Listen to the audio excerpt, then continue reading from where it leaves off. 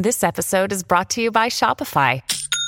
Forget the frustration of picking commerce platforms when you switch your business to Shopify, the global commerce platform that supercharges your selling wherever you sell. With Shopify, you'll harness the same intuitive features, trusted apps, and powerful analytics used by the world's leading brands. Sign up today for your $1 per month trial period at shopify.com/tech, all lowercase. That's shopify.com/tech.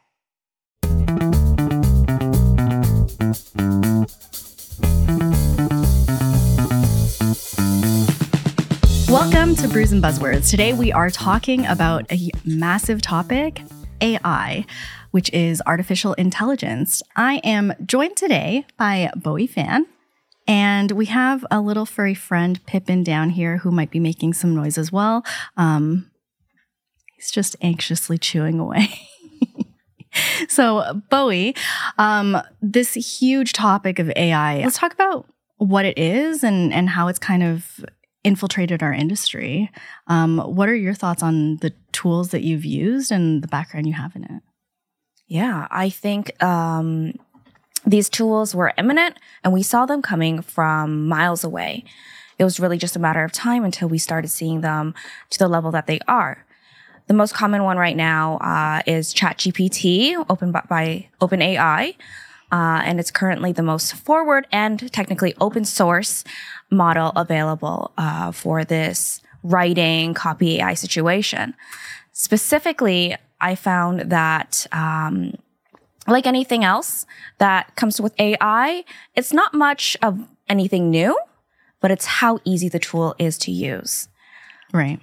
I think it's like the conversational nature of it is really what sets it apart from like anything else that's kind of existed where you have to really understand what kind of prompts that you put in it, right? Yeah, it's like Googling. It's a skill just to understand how to speak to it. Yeah. People who use Midjourney and DALL-E have realized it's not easy to generate the results you want. So similarly with copy, it's been really difficult prior to the launch of ChatGPT 3. Right.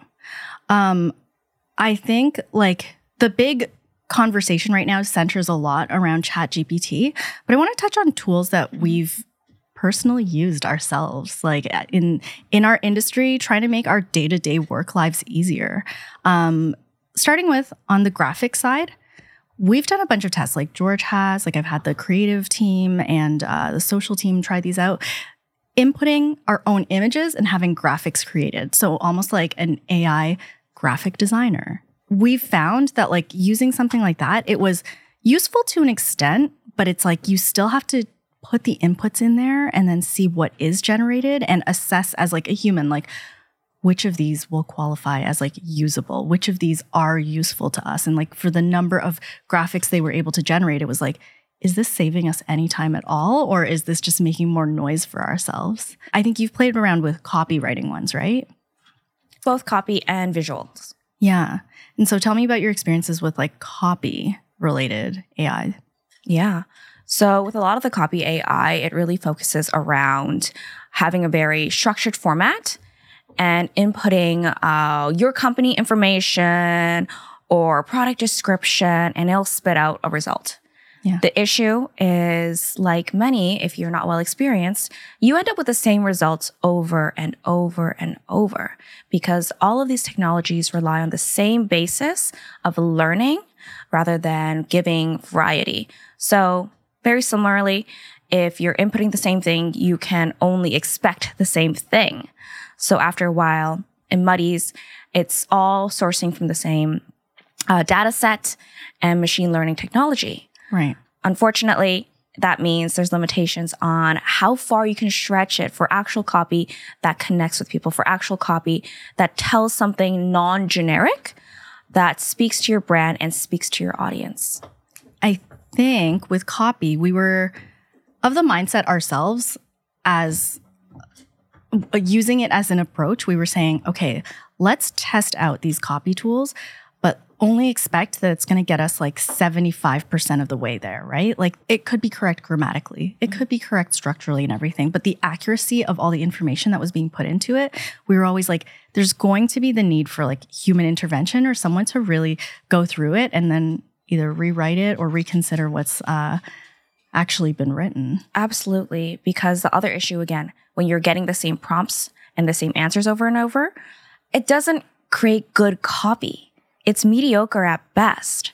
So because of that, you need that human intervention to actually come in and say, okay, this call to action, this hook, it doesn't hit. So how do I bring it to the next level? Yeah. It's been great as a foundation, whether it's the first 60%, the first 20%, because it really overcomes that blank page fear that a lot of writers struggle with. That's a really good point. I think that blank page is like the most daunting thing, like that blinking cursor while you're trying to think of that first title, sentence, header, etc.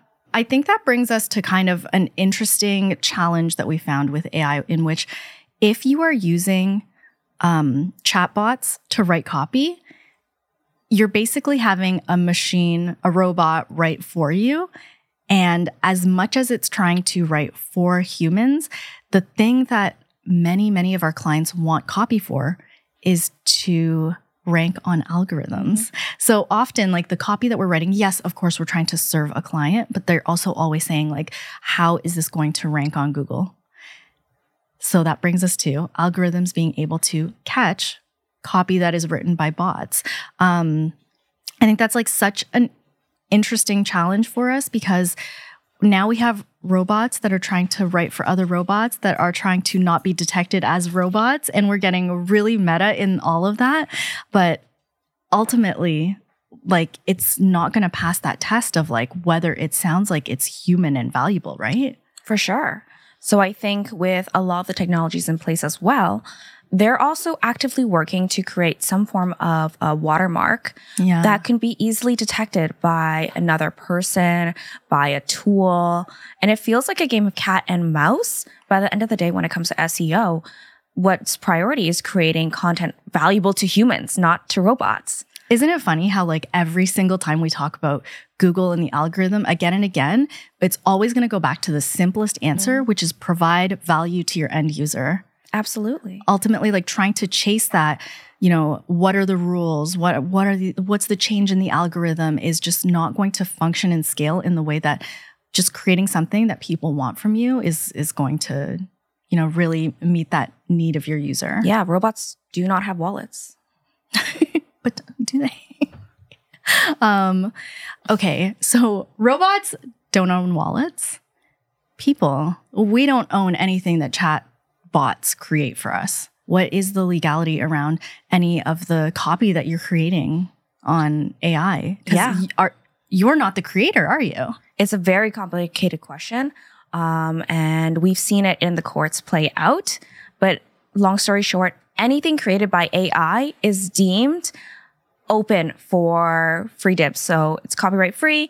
You could use it to sell it. A competitor can steal an image and post it to their Instagram free of any legalities as a result. The reason being, content created by AI is deemed to be open source, meaning anyone has access to it and everybody owns it.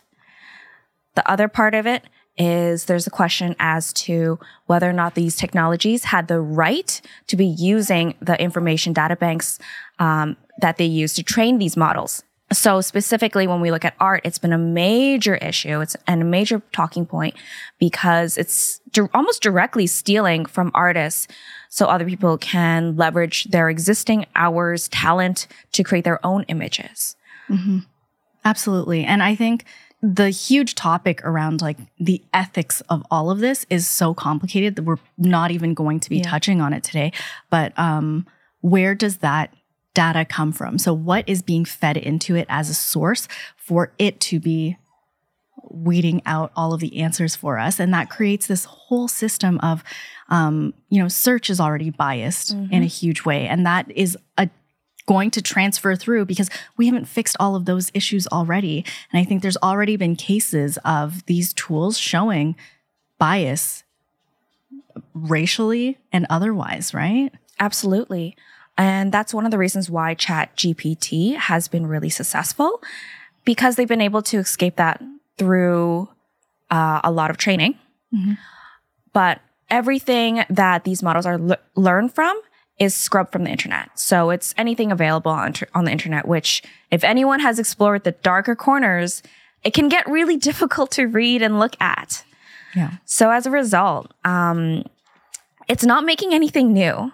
What it's really doing is predicting what is the best thing to come next. And it's been taught what's right and wrong, in short, based on these biases, because it's an algorithm still. And an algorithm, in short, is opinions put into code. Absolutely. That's a great way to sum it up. I think with all we're saying so far, it's very daunting.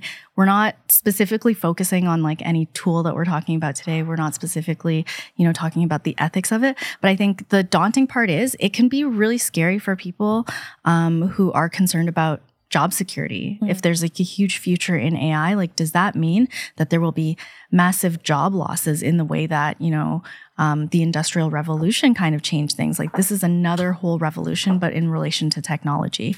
Now, what's your outlook on jobs and people? First and foremost, people will always be needed.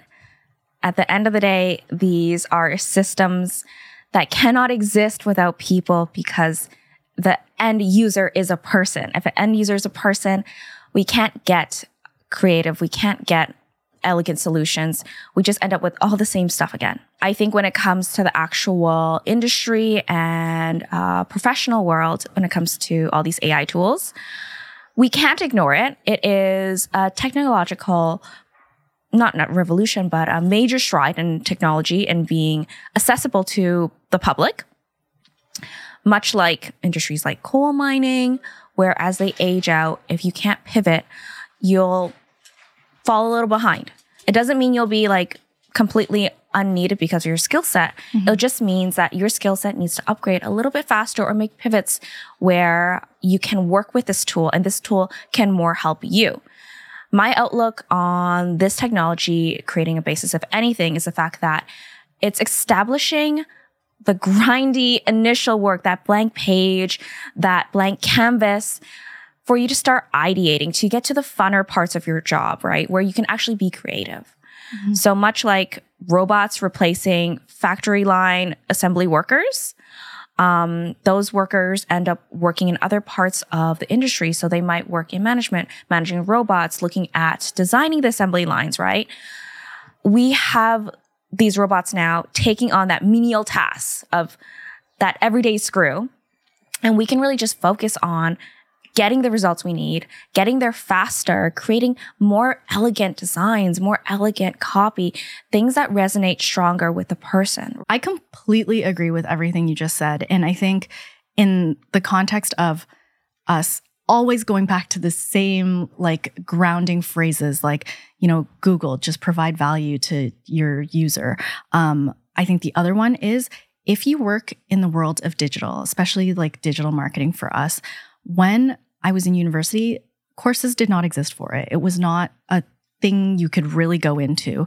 Now, the only way to really scale your career and be able to have longevity, to have, an agency that's around for 20 years is adapting to the tools that are being developed around you. And I think the really important part is constantly upskilling. What's most important to really know and learn, and what I really look for in my staff even, is that as digital marketers, you all are great thinkers.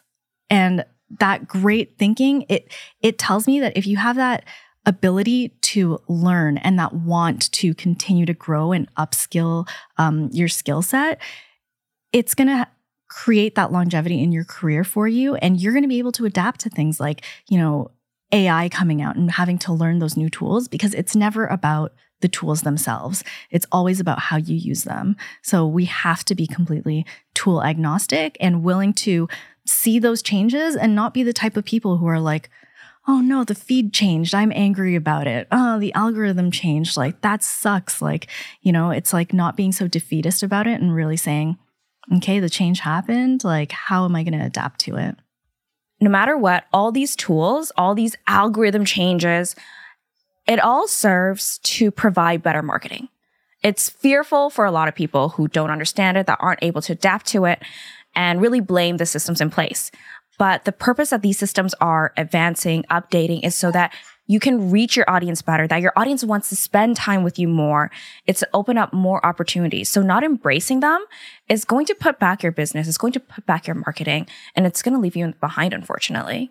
Yeah, that open-mindedness is a huge part of marketing in general, right? I think with that said, like on a really optimistic note, these tools are there and we have to approach them with curiosity and critical thinking, ultimately. I have to ask you, Syl, we brought up all these anxiety aspects of the tools. I know it's really scary technology for a lot of people, but what is your opinion as someone who's a lot more seasoned, who's been involved with these cultures and other technologies, in short, as they developed? I think ultimately there's always going to be these really, really big changes in industry that mean that you'll have to learn new things. You'll have to learn for your job. You'll have to test them out.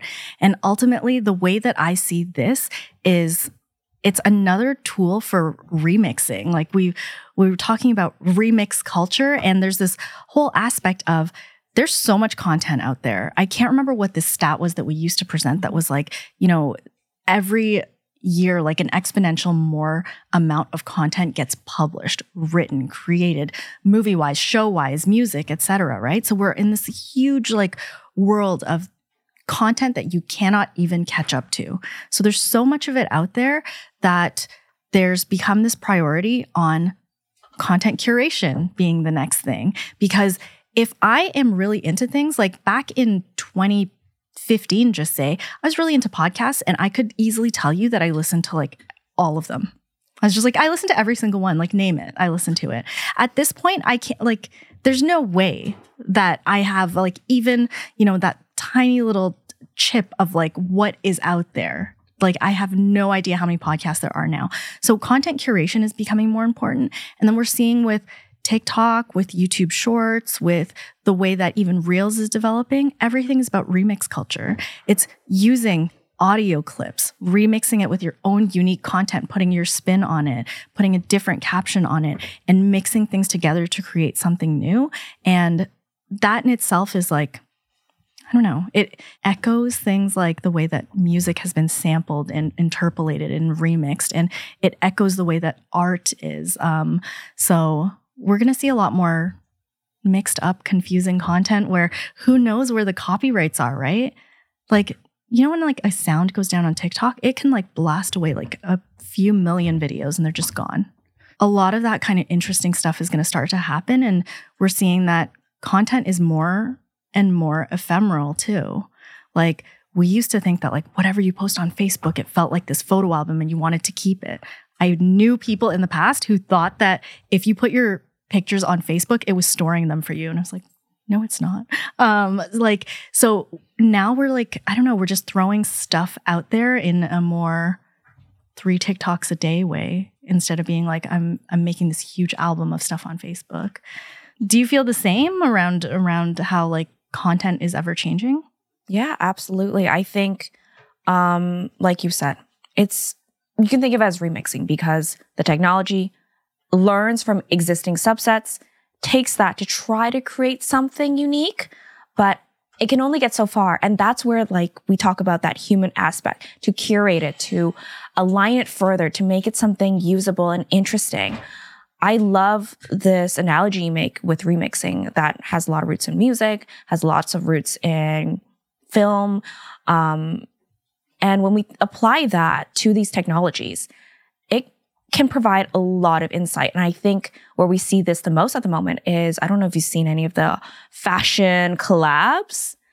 How amazing is that? It's creating this space for people to quickly visualize and contextualize these ideas they have in their mind. It's bringing all that fun forward. And if we see it more as a playground, as a tool, this is something that can do a lot for us and really highlight more parts that feel human instead of the grueling parts that can be so tiring. Absolutely.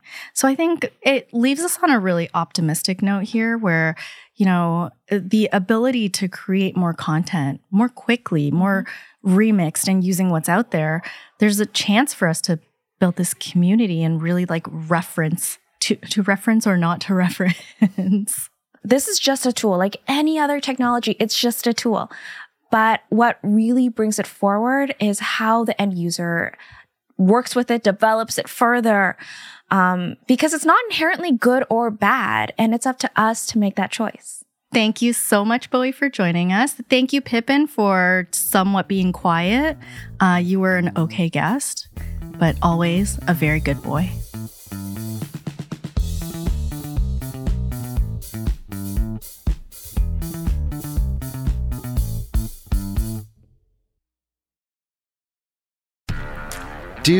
Did, Will, the Story of People podcast is now available on the Crier Media Network. The first 5 episodes are here and feature some incredible guests that fit into one or all 3 of those categories. Ready? Tara Sloan from the San Jose Sharks Undercurrent podcast at NBC Sports. Marianne Iveson from Iveson Voice and the Let's Take This Outside podcast to talk about the world of outdoors as well as voiceover land. Ariana Hunsicker, future Canadian Paralympic swimmer, already winning tons of awards for this country. Scott McGregor from the Hot Wallet podcast to dumb down the world of crypto, Bitcoin, and NFTs so you don't have to. And Jackie Holowati from Climate Pledge Arena in Seattle, Washington, the first net zero carbon certified arena on the planet. Wherever you get your pods, wherever you watch your pods, and on the Crier Media Network.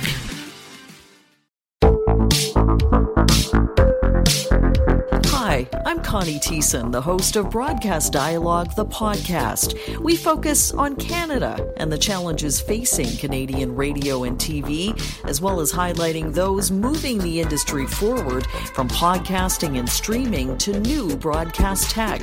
Check us out at broadcastdialogue.com or your favorite podcast app.